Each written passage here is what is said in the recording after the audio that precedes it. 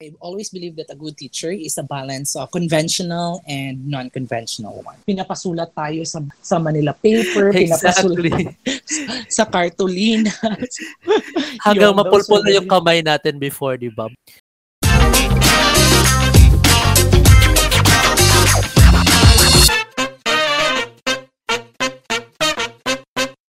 Good day, everyone. Welcome to episode number 2 for Neil Explains, where we share our teaching experiences, give our teaching advices, and provide you the teaching life that we have. In this episode, we are going to talk still on educational technology, but particularly on the use of conventional and non-conventional tools. So with me right now is isa sa mga tanyag na guro sa Holy Cross of Davao College. Let's say hi to our guest. Hello, Sir Felmark. Sawadee Sir Neil. It's so nice to be here in your podcast. Yeah, thank you very much for responding to our invitation, Sir Felmark. The pleasure is mine, fresh from Thailand.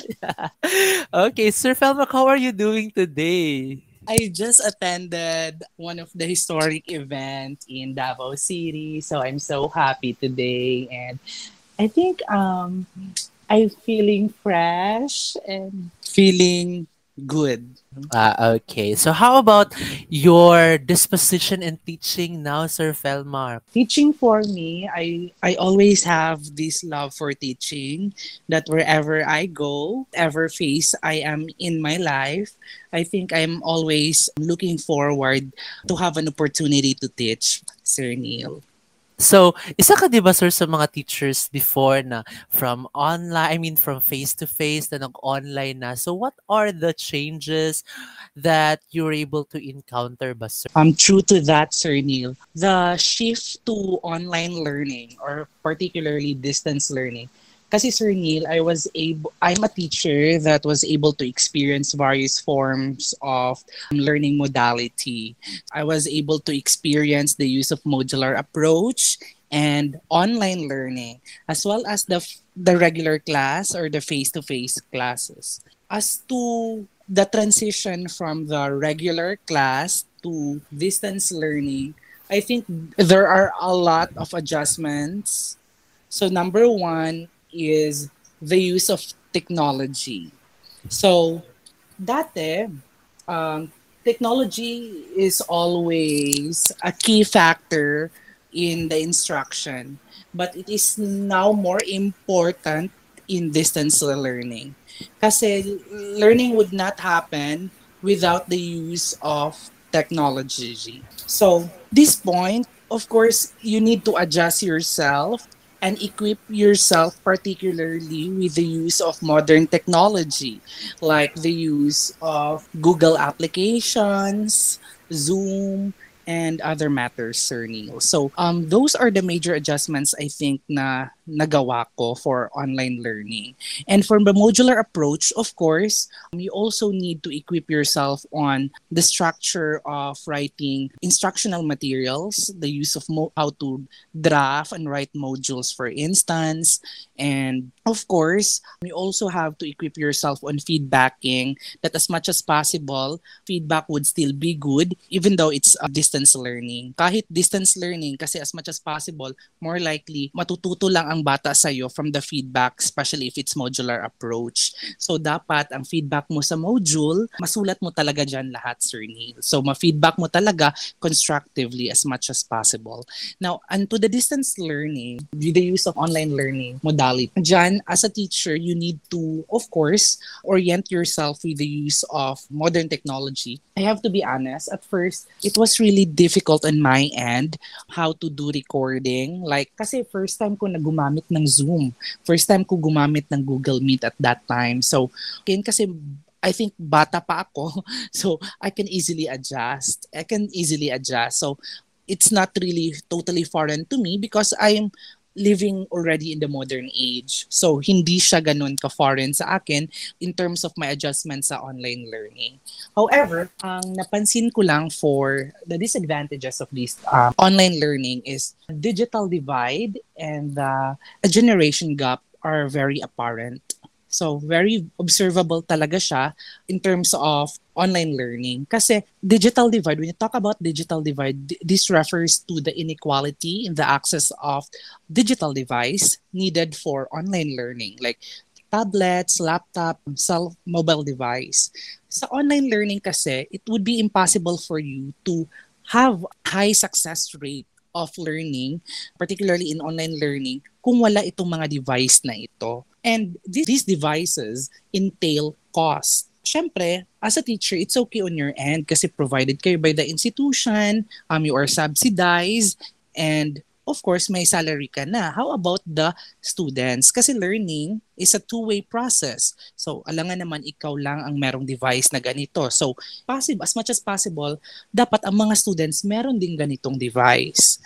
However, status quo would tell us na hindi to yung nakikita natin. There are still students na not privileged enough to have this kind of device.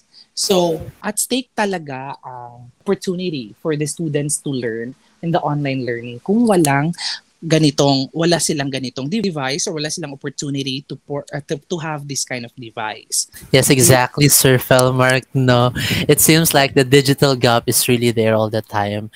Though the access of the internet is really a problem also. Might as well on the economic problem, the digital gap, that's actually rooted from the economic problem that we have. But of course, Sir Felmark, I think you were able to experience already the conventional way of learning and the non-conventional way of learning. Could you share your experience about the disparities or even the changes of our setup from that conventional learning to the new non-conventional learning, sir? Of course, Sir Neil, the entire dynamics talaga ang nag-change from conventional to the non-conventional learning. So, conventional, more likely, ang mga instructional technologies na ginagamit natin are very traditional as well and conventional as well, like the use of flashcards, the use of printed maps, the use of yung mga Betamax systems and the likes. Kasi now we are more likely into the use of softwares, the use of internet as well and the likes. And as to the instruction as well, sa conventional kasi, the conventional teaching, more likely, very teacher-centered. More likely, si teacher talaga ang source of information. Learners are just passive listeners or passive receivers of information. Unlike today, the learning is quite flexible. It is no longer limited to the four corners of the room. Teachers are not just the mere source of information. So, more likely si teacher ngayon, facilitator na lang sila of the learning process. Kasi si students now are taking an active role in acquiring information, processing information, and of course, the role of teacher is with the various of information that the students might get from the external world, from the internet, and from other sources. Now, ang role ni teacher dyan is to facilitate. Dyan papasok ang role ni teacher kung especially when there are disinformation na natatanggap ng mga students like unauthentic news, unreliable sources. So si teacher as much as possible should be there to guide the students kasi technology is it's not sufficient that technology should just be present inside the classroom. Dapat it is not enough that it is also necessary to have teachers who know how to use communications technology efficiently in the classroom because without enough adult guidance, students probably would misuse technology. Alam naman natin ang mga disadvantages ng the use of technology. Sa conventional approach kasi, ang advantage niyan is very controlled ng teacher. So, controlled siya masyado ng teacher ang process. So, with that, masyadong limited lang ang external factors that might affect the learning process. However, ang advantage niyan, limited lang. So, hindi gano'ng ma-disrupt ang mga bata, especially sa mga information na nakukuha nila outside the classroom. That might affect how they receive the information. However, ang disadvantage niyan is very limited ang information na makukuha ng bata from the teacher alone. So, sa conventional, very teacher-centered siya, passive lang ang learner. So, kung ano ang sinasabi ni teacher, yun na yun. Very limited ang information na nakukuha. But, ang beauty niyan is, Kasi sa teacher lang nakukuha ang information, more likely hindi madidisrupt ang bata ng mga other sources of information like information that are not even reliable and information that are not even true. Now, for the non-conventional naman, ang beauty niyan is papasok ang critical thinking. Okay? Papasok ang critical thinking and hindi naman lahat alam ni teacher eh. So, there are times talaga na whether we like it or not, ang mga students natin may alam sa topic na ito na hindi natin alam. So, the beauty of non-conventional teaching is that this information will be put into light and makukuha ng estudyante. Kasi kapag hindi alam niya ng teacher, so hindi din malalaman ng estudyante. Now, for the non-conventional approach in teaching, the beauty of it is the information is so bottomless. Okay? The students could have information, makukuha nila ng mga information from other sources aside from the teacher alone. And they also engage actively in acquiring information. So, hindi lang simply tumatanggap lang sila, they discover on their own pa rin kung ano mga information na pwede nilang makuha o ma-learn pa from that particular topic. And ang role dapat ng teacher there is, of course, the role of scaffolding, the role of guidance, dapat hindi pa rin, as more knowledgeable others, dapat hindi pa rin mawawala. Kasi there are times talaga na ma-misuse ang paggamit ng technology, ang mga bata naniniwala with proliferation of fake news. May mga bata na naniniwala na this is true, this is authentic, especially when you teach history. There are historical narratives that are quite questionable. So as a teacher, you need to step in. Okay? Diyan ka papasok ka ng sa processing sa information, sa mga impormasyon na nakukuha nila online. And of course, we'll try to narrow it down. Kanina, we talk about the approaches, the conventional and the non-conventional approaches. And let's try to narrow it down to the digital tools. Kanina, you made mention of the textbooks, the globe, pictures, posters, flashcards, worksheets, blackboards, bulletin boards, dictionaries, manipulatives, science lab apparatus, models, dioramas, and other stuff alike. Sir, with these materials that we have, do you think this is still useful today when used in the classroom? I think, Sir Neil, the technologies used in the conventional approach is still relevant. It's just that as of the moment, we are more likely into online learning. Pero there are policies naman, as you can see, we are now starting to revert back to normal. Especially, I think mag-adapt na tayo later on ng blended learning. So, I think kapag papasok tayo sa new modality na naman, this conventional approach, these technologies using conventional teaching would not really become obsolete. Kasi time would tell that these technologies are really effective.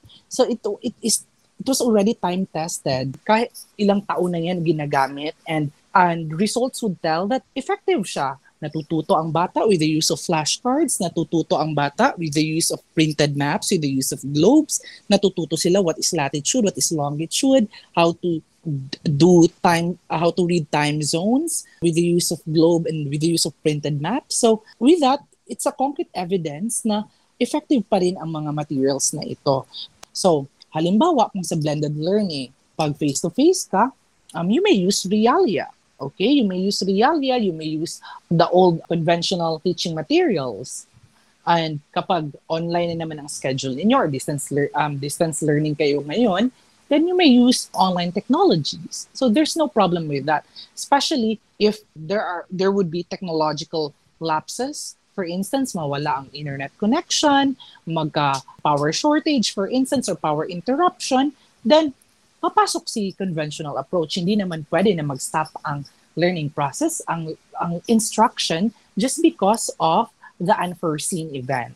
Kaya nga, dapat prepared si teacher using conventional approach and as well as using the modern approach for teaching. Yes, especially, sir, no, when the unavailability of the computers and the internet, so we can really use this one.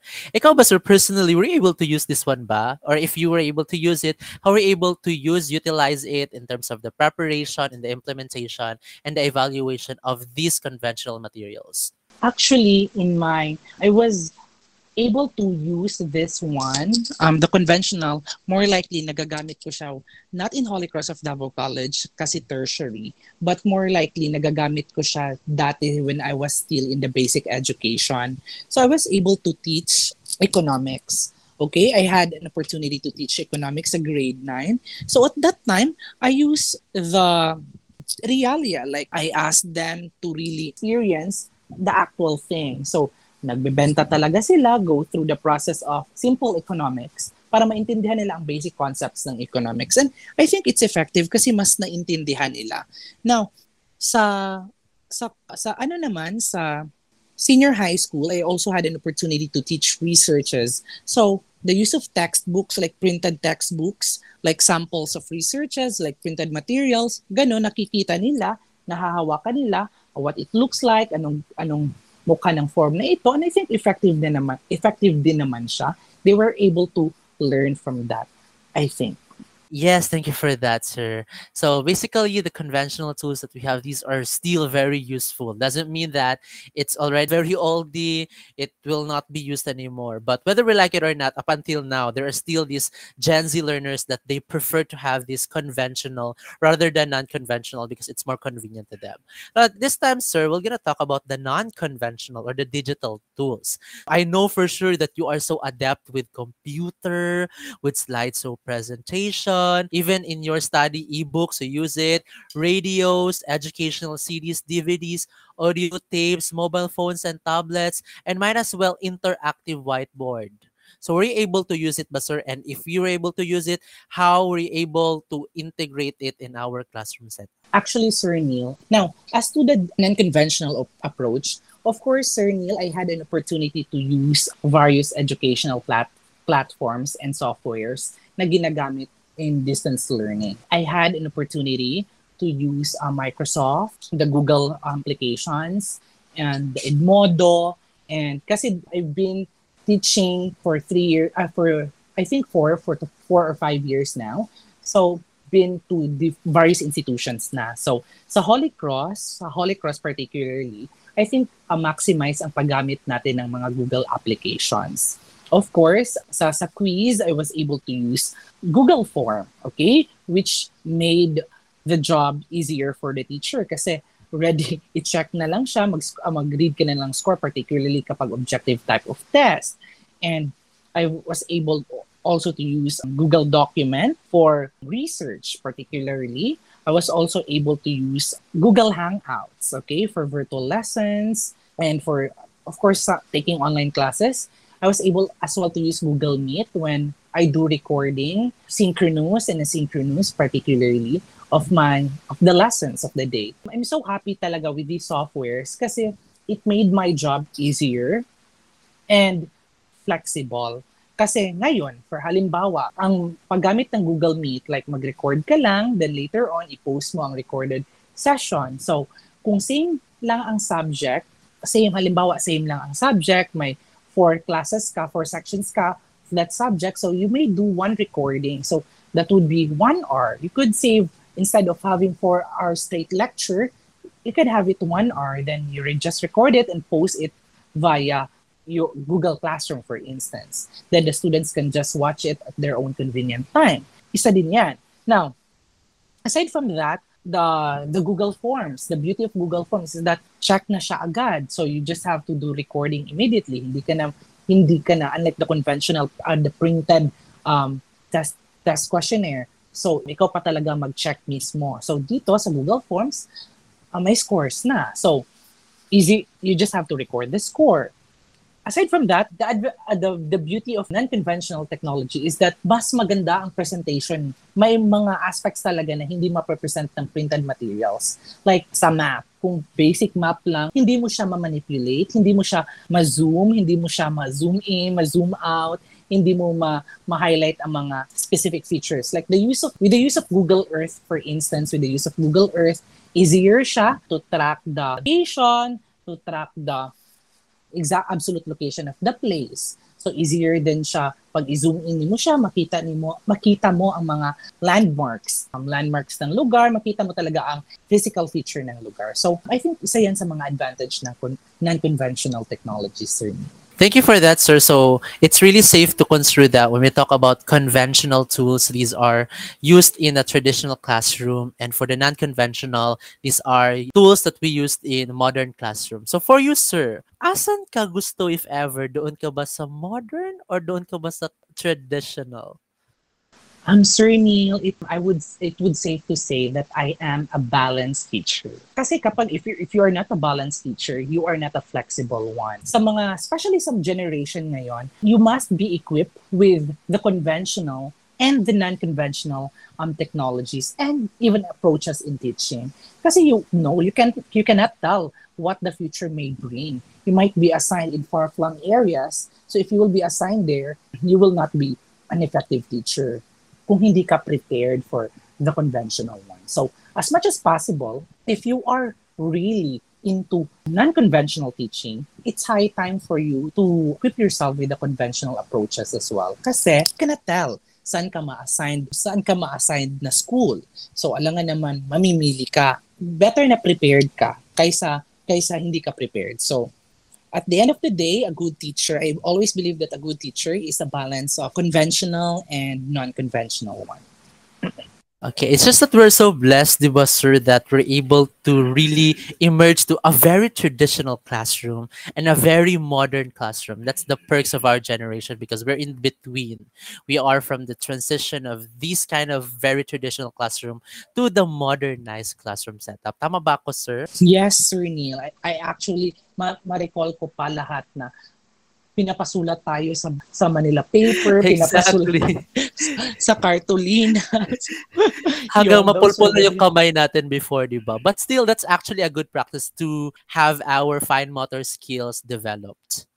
Thank you very much for that, Sir Felmark. It was really an insightful discussion with you. But would you mind giving a message to our future educators? Okay, to our future educators, I know that most of you are already generation, ano ba kayo, Generation Z, whatever. So I think most of you are really into non-conventional approach. But it doesn't mean that if you are in very millennial, I think it's also a call on your end to be prepared in a conventional manner as well.